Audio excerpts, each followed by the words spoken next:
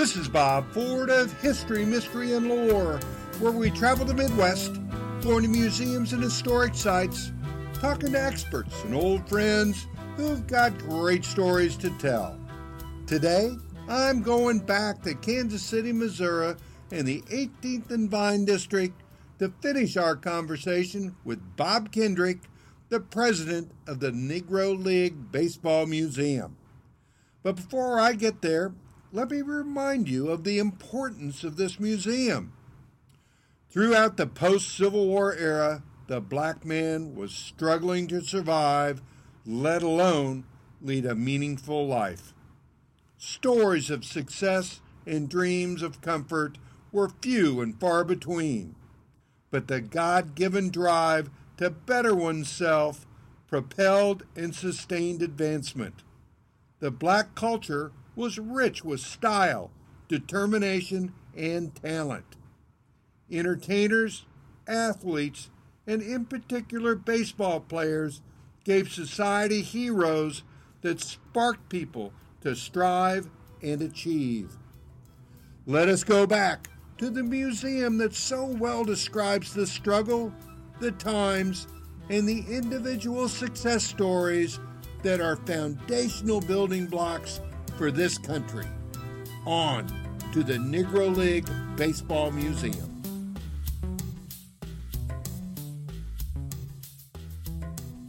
This is Bob Ford of History, Mystery, and Lore. I come to you with round 2 of the Negro Baseball Museum in Kansas City at 18th and Vine with my friend Bob Kendrick, president here at the Negro League Baseball Museum. Bob, thank you again for doing this. But the last round we talked about executives and really people that you've had personal relations with, but we didn't get to any of the players. Well, and we have to go to Satchel Paige first, I guess. So Satchel was what a character he was. Tell me your favorite Satchel Paige story. I think first and foremost, in my own estimation, Satchel Paige is the greatest pitcher of all time. There may have been some who threw as hard as he did. There may have been some whose stuff was as good as his stuff was. But I don't know if there was anyone who was ever better than Satchel Paige. And when you start to combine longevity, by his estimation, he pitched in over 2,600 games. The great stuff. Recorded some 55 no-hitters and only God knows how many strikeouts. And the charisma. He could sell it. Yeah, he could sell it, but he could back it up. And Satchel Paige was essentially the Muhammad Ali of baseball before we ever knew who Muhammad Ali was. Interesting. And the thing that I love is that he named his pitches. So he didn't have fastball, curveball, changeup. No, not Satchel. Satchel had what he called his midnight creeper. He had the two-humper. He had the bat dodger. He had the hesitation pitch, the long tom, the short tom, the jump ball, the trouble ball, the radio ball, the wobbly ball, the dipsy-do. And he also had a pitch that he famously called his B-ball. You know why he called it the B-ball? I do not. Because Satchel says, it bees where I want it to be when I want it to be there. And I tell all my young major league pitchers when they come into the museum, they need to go over and rub elbows with Satchel, and they need to develop themselves a B-ball.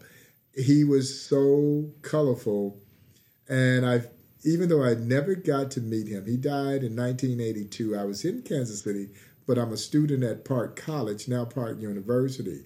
So I never got to meet him, but I felt like I knew him through all the stories that Buck O'Neil so oftentimes shared. And one of my favorite stories of many Satchel Paige stories is that they were playing in the Denver Post tournament.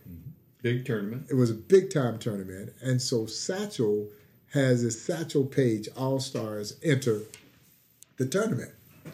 And Buck O'Neil is playing first base for Satchel and his All-Stars. They're playing an all-white semi-pro team from the Coors Brewing Company. And so Buck says the first kid gets into the batter's box. He digs in. Satchel throws him a fastball.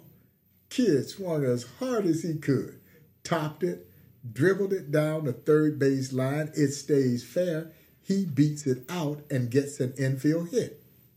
Well, Buck says about that time, one of the other kids from the Coors dugout steps on top of the dugout steps. And he yells out, "Let's beat him. He ain't nothing but an overrated darky." Well, Satchel was probably more offended by being called overrated than he was by being called a darky. And he looks over at first base and he says, of course, his nickname for Buck famously was Nancy. He said, "Nancy, did you hear that?" Buck said, "Yes, Satchel, I heard him." He said, "Nancy, bring him in." And so Buck says he turns at first base and he motions for the outfield to take a couple of steps in. He said Satchel looks over at first base. He said, "Nancy, bring him all the way in." Honest to God's truth, there were 7 guys kneeling around the mound. Satchel Paige and the catcher, and Satchel strikes out the side on 9 straight pitches. He looks into the Coors dugout and says, "Overrated. Overrated, darky, hey." and of course, Buck said by then, the young kid that had said this, he was embarrassed. He was crying. All the guys came out to apologize to Satchel and his teammates. But Buck O'Neil swore to the day he died, if he had one game to win and any choice of any pitcher from any era, it would be the legendary Negro leaguer Satchel Paige. He said you might beat him when he was out there messing around, but when he was locked and loaded, forget about it. You're right. His longevity is what made him incredible. How about John Donaldson? Oh, John Donaldson, perhaps the greatest pitcher that most people have never heard of. Over 400 verifiable wins, over 5,000 verifiable strikeouts. You know, for me, it is oftentimes the pundits will say when we talk about Negro Leagues, well, the statistics are not as readily available, and they're not as readily available. They are there. But with a player like John Donaldson, you have all the statistics. The John Donaldson Network has done a tremendous job of researching this one player and come up with all these box scores of all these incredible feats.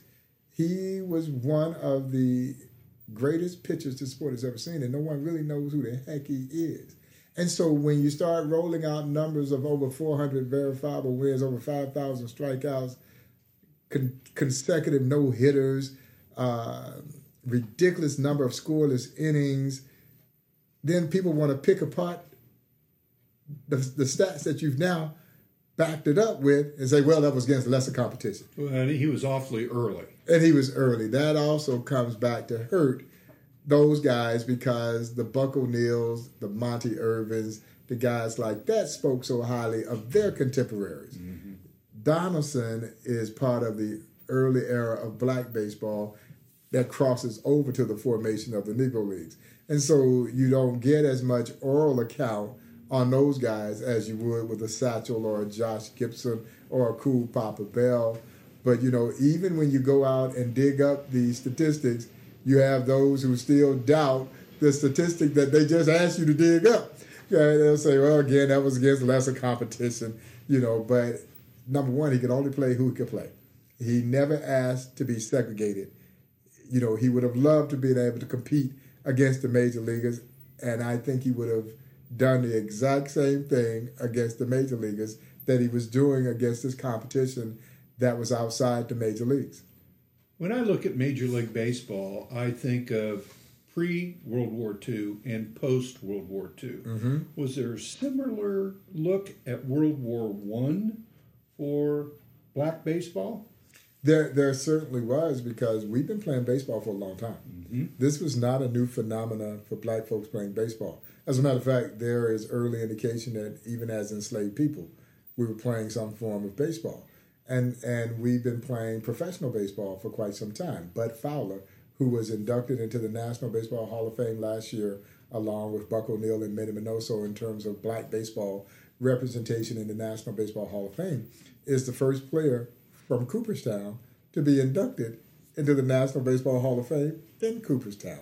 And Bud Fowler was an, 19th century guy who was playing a lot of baseball and playing on white professional teams, could never stick and stay. Even though he was such an outstanding ball player, because, you already know, and he knew that the color of his skin was going to be would add too much weight for his opportunity to play. He was never going to be accepted by those who he wanted to participate and play this game with. And it's unfortunate because he was such a great ball player. And then he would later move into promoting the sport and help organize the great Page Fence Giants, one of the greatest barnstorming teams of all time. And Moses Fleetwood Walker, who we recognize as the first known black to play on what would be considered a major league team. This goes back to about 1883. Moses Fleetwood Walker was a barehanded catcher.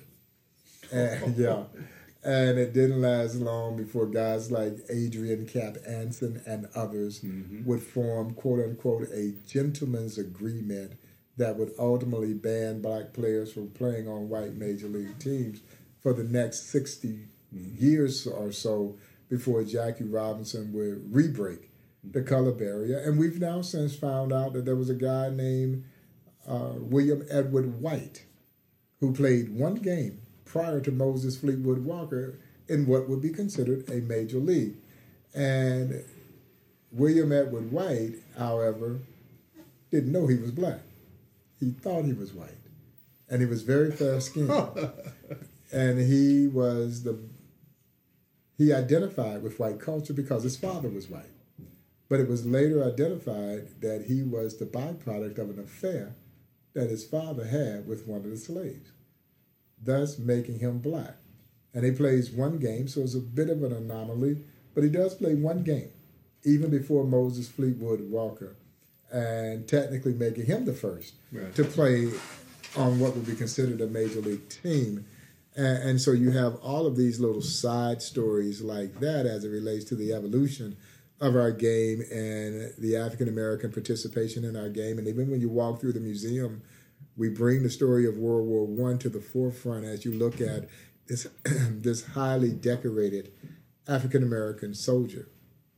And when you look at the medals that adorn his chest, they're all French medals because we were not allowed to fight with the U.S. troop. We fought with another regiment in France. And I had the opportunity to walk retired General Russell Honore through the museum, and he shared something with me that I never really had given that much thought to, just questioning the reason why we weren't allowed to fight with our own troop. And he surmised that the belief was if we fought with our own, then we would want equality. Yeah, what a novel idea that is. Yeah, the fact that you could assign me to go fight for another country against the same tyranny that we're all fighting collaboratively against, that won't make me want equality. But if I fight with my own, then I would want equal rights and the other things that we've all held true as we look at this country, that all men are created equal, under the Constitution and so forth. And so it was just an interesting thought process, as we go back. But those conflicts that African Americans have valiantly participated in from the onset, and we've been able to trace Negro League's participation going back, or black baseball participation going all the way back to the Spanish-American War, which means there's likelihood that there were black baseball players who participated in the Civil War. And so virtually every conflict that has taken place on this soil and abroad, there was some connection with black baseball, and certainly black folks have participated in that. And when Buck O'Neil, who served in World War II in the Navy, and I asked him, I said, well, Buck, why did you want to fight? And his answer was very succinct, but also very poignant, because we were American. And they were constantly trying to prove how American they were. And there's no greater proof than service to your country. What little steps, what slow little steps this society made. Mm-hmm. And I guess one of the first was Buffalo Soldiers. I mean, and it was in Leavenworth is Buffalo Soldier Museum, which I've done a podcast on. Edna and William are wonderful people up there. And that's a trip if anybody wants that history. It's an incredible story, but it is a step out of slavery, but what a tiny step. I mean, they received poor equipment. They got the worst jobs. They were, officers were all white, including John J. Pershing, who led the Allies in World War I. He was a second lieutenant with there. One thing that surprised me was they received $13 a month, the same pay as the whites. So it's somebody in there wanted something, but they were still suppressed, yet it happened. So is there a correlation between Buffalo Soldiers and the Negro League? Oh, yeah. And honestly, those stories, whether it is indeed the story of the Negro Leagues or the Buffalo Soldiers or the Tuskegee Airmen, in essence, they're all the same story. They're all the same story. Done the Tuskegee Airmen too. Too. No, they're all the same Wonderful. story. They're the stories of what happens when opportunity is presented, and how others have excelled against insurmountable odds. And that's something that we're so proud of, even as we look at this story. And Jackie Robinson, in essence, was a Buffalo Soldier, serving at Fort Riley. Even though he's in the 1940s at that time. Jackie's enlisted in the Army in 1942 during World War II. What happens in 1942? The Kansas City Monarchs win the Negro League World Series. The Monarchs win the Negro League World Series in 1942. Jackie's assigned to Fort Riley in Kansas, right up the road from the museum. Who else was at Fort Riley at that same time?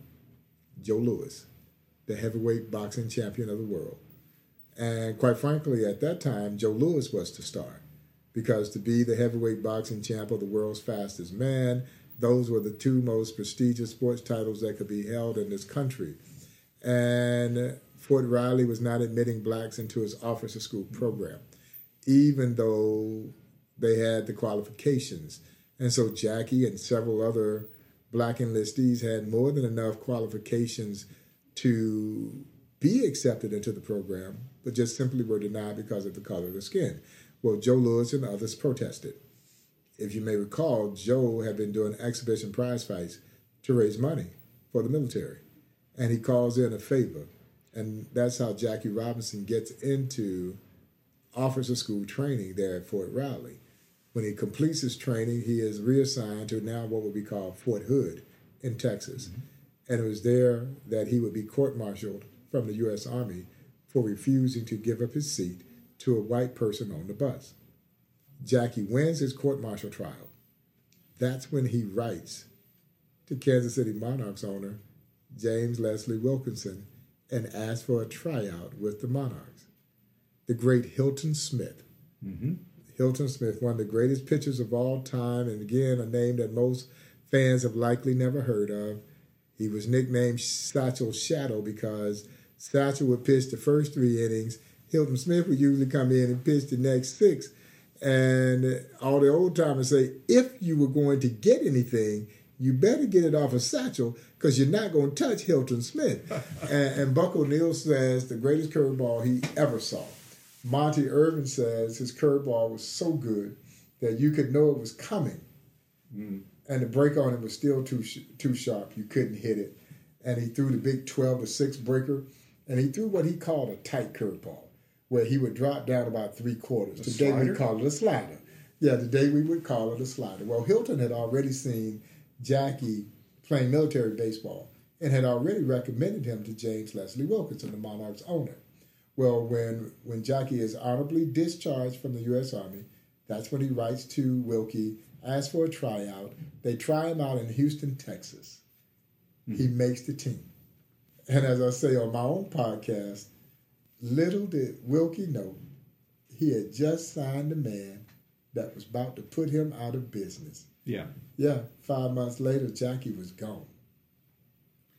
And just say how big black baseball was to the black economy. Oh, absolutely. And when that happened, what was it, the third largest business in the United States? Yeah, third largest black owned. And it's not only the business, but as we talked about earlier, the social implications, society for African Americans. I mean, that was that's where you went after church. Oh, yeah. Yeah, no, and honestly, I'm not sure that black folks realized what we were losing when we lost the Negro Leagues, because it was certainly one of, if not the primary catalyst that sparked economic development in so many African American communities. So essentially, wherever you had successful black baseball, you typically had thriving black economies. And the Negro Leagues were bringing those, as I described them, those segregated, mandated black-owned businesses. Because what segregation did do, as ugly and as sorrowful a chapter in American history as segregation was, what segregation did do was it forced ownership. You had to have your own. And Negro Leagues Baseball was bringing those black-owned businesses a built-in clientele that led those black-owned businesses to their economic heights. And so it wasn't uncommon that these athletes could ride into a town, fill up the ballpark, but yet not be able to get a meal from the same fans who had just cheered them. So they would sleep on the bus and eat their peanut butter and crackers until they could get to a place that would offer them basic services. Well, here in Kansas City, for example, businesses like the Street Hotel, the black-owned hotel that used to be right on the corner of 18th and Paseo, where Suarez Restaurant is today, well, those businesses emerged to meet need. Negro Leagues Baseball was bringing them a built-in clientele that, again, led those businesses to their economic heights. And that's why I say if there's a bittersweet aspect to the overall story of the Negro Leagues, it lies in the fact that you can directly parallel the rise and fall of the Negro Leagues with the rise and fall of black economy. And to a great extent, black economy never recovered from losing the Negro Leagues. So what was good morally, what was good socially, was absolutely devastating economically. Unbelievable. Yeah, no, I tell my guests all the time, there is always a cost for progress. Always. Today it is more technological in nature, but with each technological advancement, what happens? Someone loses their job. But this was good for the soul of our country. It moved us in ways, and I speak integration, it moved us in ways socially we never dreamt even possible. But it absolutely came at a cost. The barnstorming was incredible to read about. I mean, they were in North Dakota one day and they were in Denver the next. I mean, they were driving 40, 50,000 miles a year in these buses. And, boy, you'd hit a town and that town would, oh, they're here. Oh, my gosh, let's go to the ballpark. But I also have done several podcasts on women. And women that really change things. Yes. I mean, Osa Johnson, Amelia Earhart, Coco Chanel, Margaret Sanger. I want to bring up Effa Manley. I want you to tell me a story about Effa, who I think doesn't get her due because she was a woman in a man's world. Oh, absolutely. Well respected and kind of was at odds with Wilkie over Satchel for a contract, correct? And she was also at odds with Branch Rickey. And Effa Manley... Compensation. Absolutely. Effa Manley is the first woman to be nominated and inducted into the National Baseball Hall of Fame in Cooperstown. And she is a complicated figure. She is an interesting character study in her own right. And contrary to popular belief, Branch Rickey did not sign Jackie Robinson to a contract in the Dodgers organization. He took Jackie Robinson away from the Kansas City Monarchs. Correct. Kansas City Monarchs owner James Leslie Wilkinson never got paid for Jackie Robinson, or as my late mother would say, he didn't get 1 red cent for a player who was absolutely under contract. But Rickey's first choice was the great Monty Irvin. Mm-hmm. Monty Irvin had been playing for Effa Manley's Newark Eagles.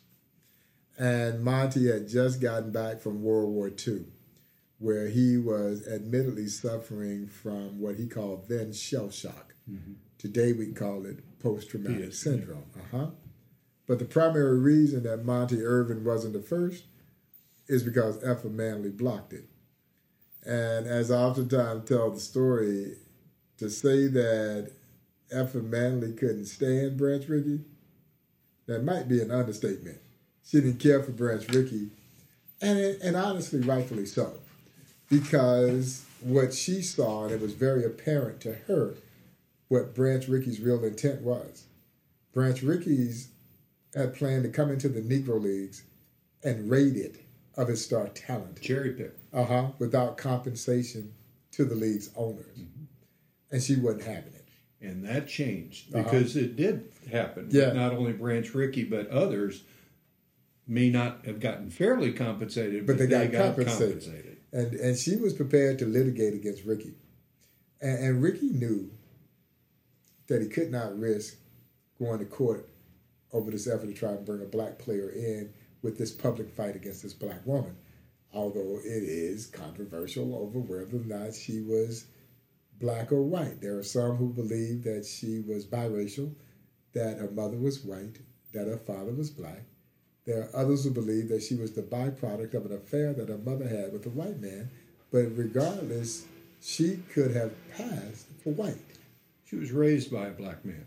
And she assimilated to black culture at a time when it wasn't very popular being black, but she was also savvy enough to use her whiteness, which allowed her to stay in places that other black folks couldn't stay and shop in places that other black folks couldn't shop. But then on the other side of the token, she would hold anti-lynching days at her ballpark in Newark.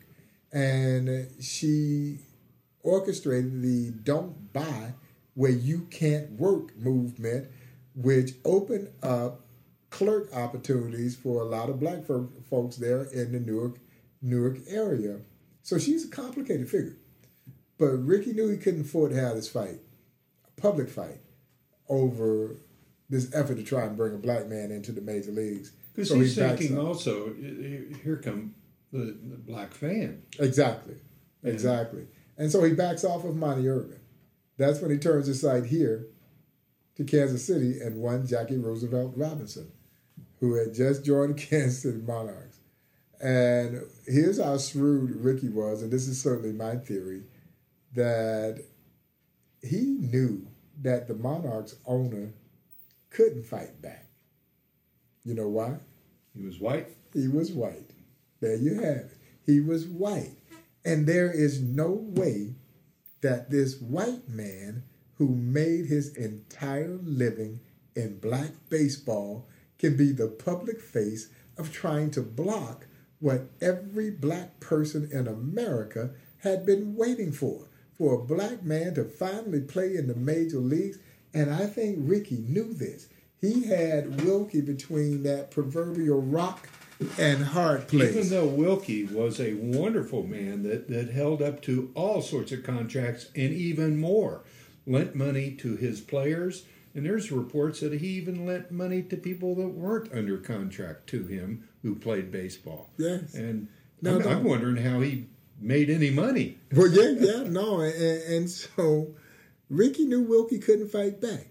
And so publicly, Wilkie said all the right things because he has to protect his business interests. Mm-hmm. Privately, he is seething. And he's not seething because a black man's about to play in the major leagues. But this black man that you're about to take away from me, you're going to put me out of business. And he was absolutely right. He would sell his interest in the Monarchs to his business partner, T.Y. Baird, Tom Baird, in 1948, the year after Jackie breaks the color barrier, because the question is not if the Negro Leagues are going to fold, but rather when they are going to fold.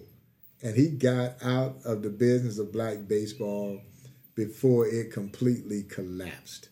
Now, when Bill Veeck comes to get Larry Doby from Effa Manley, he came at least offering a sum of money. Seemed like Bill Veeck was, I mean, what a character.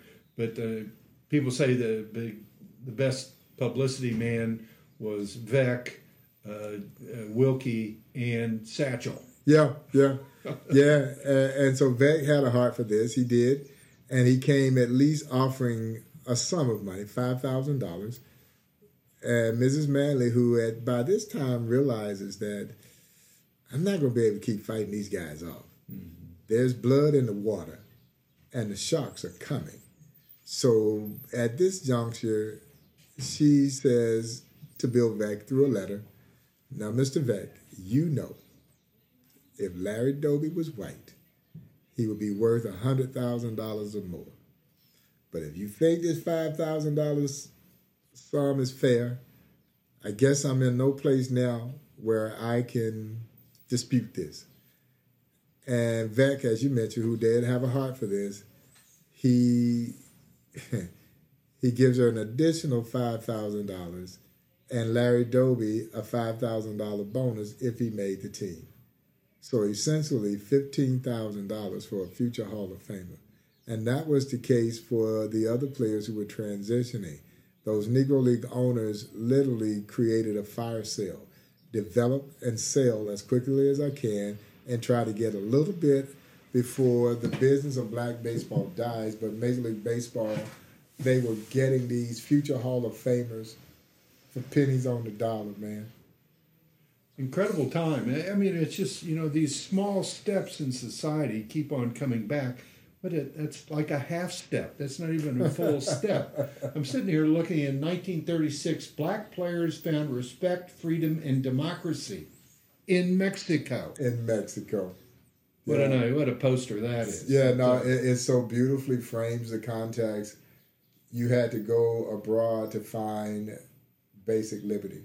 And a lot of the winter leagues were played in Puerto Rico, Cuba, Mexico. So many. Yeah, no, Monty Irvin, who I got to know, and I've been blessed, man. I got to know both Buck O'Neill and Monty Irvin, two of the finest human beings that ever walked the face of this earth, who just happen to be great baseball players. And he said he never felt more freer in his life than he went to Mexico for the very first time to play baseball. He said, I felt like my natural self. I could go anywhere that I could afford to go. And that was generally the case. These players and Negro League players were oftentimes the first Americans to play in many Spanish-speaking countries. And when we went to those countries, we were treated like heroes. So you're going to stay in the finest hotels, eat in the finest restaurants that those countries would have to offer. And then you come back home, and of course, you're treated like a second-class citizen. And really, that was part of the reason that you saw a number of Negro League players who would call those Spanish-speaking countries home, because for one simple reason. In those countries, we weren't black baseball players. We were just baseball players. And that's all they ever wanted to be. And so Buck O'Neill talks about going to Havana when Havana was Havana. Mm-hmm. And how much he adored being there and how the fan and the adulation that came along. Now, he had the same challenges that the Spanish-speaking athlete has coming to this country to this day, the language barrier. And he said initially he didn't speak Spanish at all, but he became quite fluent in Spanish. But when he first goes down, he didn't know how to order off the menu, so he would walk into the restaurant and would make this kind of waving motion with his hand, and they knew he wanted fish. Okay. So he ate a lot of fish. And maybe that's part of the reason that he lived such a long life. He made it to 94, man. And so, but no, the acceptance that was there in those other countries was just amazing. And that is what we had so diligently was striving for here in this country.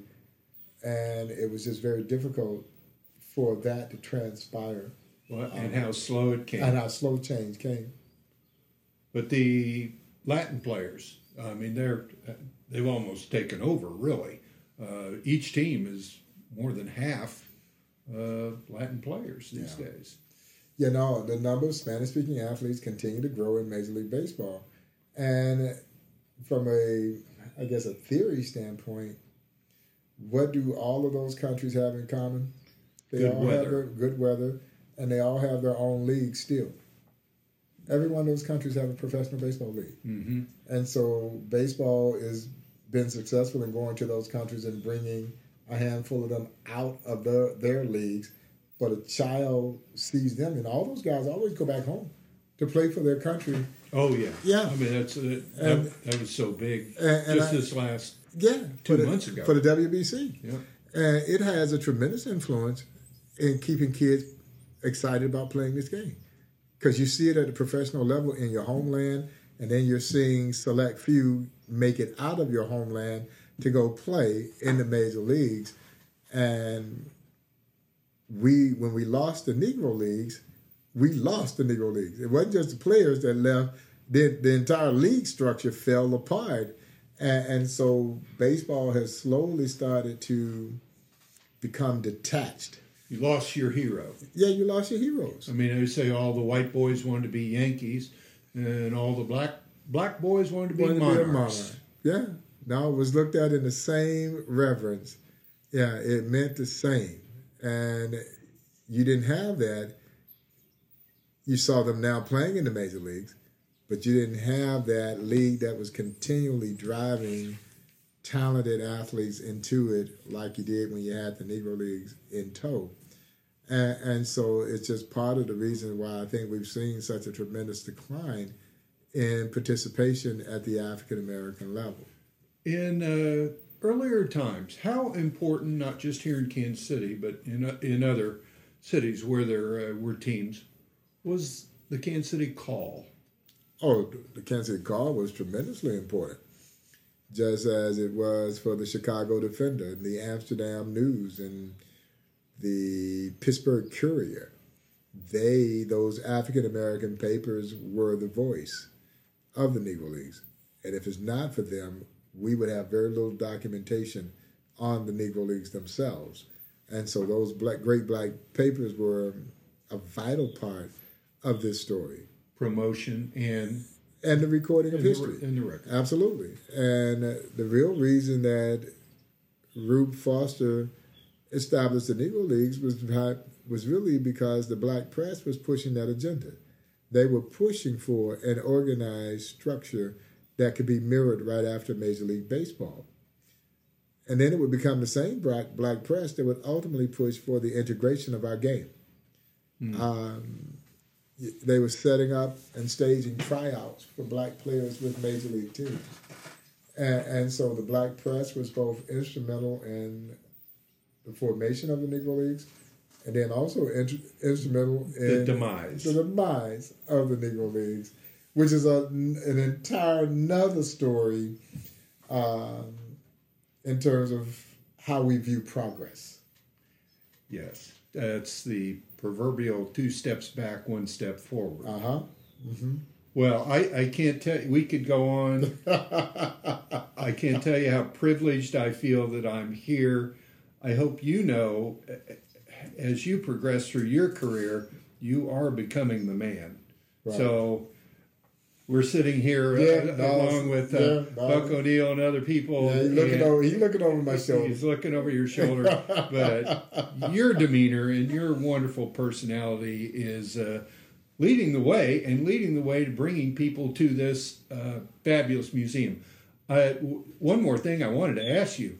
Give me some reaction of famous baseball players that we all may know when they have come here, anybody jump out at you of their didn't understand, didn't know I existence? think that's the prevailing thought right there. Where at that latter statement, I didn't know. And again, it's no fault of your own, because as my late mother would say, you don't know what you don't know. But now you have an opportunity to know. Mm-hmm. But that is what you hear. It's almost universal, not just from the players, but from the visitors who come to see us. This is an awakening. It is an awakening because for virtually everyone who encounters this history, it's a brand new history, because we didn't have a chance to learn this when we were in school. It's not in the pages of American history books. So again, countless generations of us have gone through our own formal educations without knowing one of the most significant chapters, not in baseball history, but in American history. And so almost to a player, when they walk through there, they're fascinated. They're blown away by just the sheer love of the game that these players had, because you had to love it. Yeah, you had to love it to endure what they had to endure. And I do think that passion that they had, it resonates with this player today, this current crop of major leaguers who have been the benefactors of the sacrifice created by these players who, as Buck O'Neill would like to say, we built the bridge. We built the bridge across that chasm of prejudice. And then others crossed over that bridge. But you see, it is so rare in our society that we ever celebrate the bridge builders. Well, we always celebrate the people who cross over the bridge. These people are meeting people that they're standing on their shoulders for the first time. Exactly. They wonder how they got there and how they get this wonderful opportunity. Yep. They've been blessed. Well, now here's how you were blessed. Well, and I'll never forget my good friend Ozzie Smith, the Wizard, Hall of Famer, when he was here for the grand opening in 1997, November of 1997. And he walks out on the field of legends downstairs. And he said it was one of the most eeriest feelings that he ever had in his life, because you could feel their spirits. And for him, he understood that he had stood on the shoulders of these immortal athletes to pursue his opportunity to play in the major leagues and become the Wizard and become a future Hall of Famer. And he was literally moved to tears. And so for the Black and Hispanic athlete, this is their mecca. These are your roots. You don't play this game had it not been for the sacrifice of those who call the Negro Leagues home. But for me, it doesn't really matter what color you are. The one thing that drives and unites us as it relates to this story, love of the game. And you will never see a greater example of love of the game than you do when you walk through the Negro Leagues Baseball Museum. And man, they embrace that. They do. And of course, just the mega talent that these stars of the Negro Leagues brought to the table. And I get to share those stories with them, and it never gets old.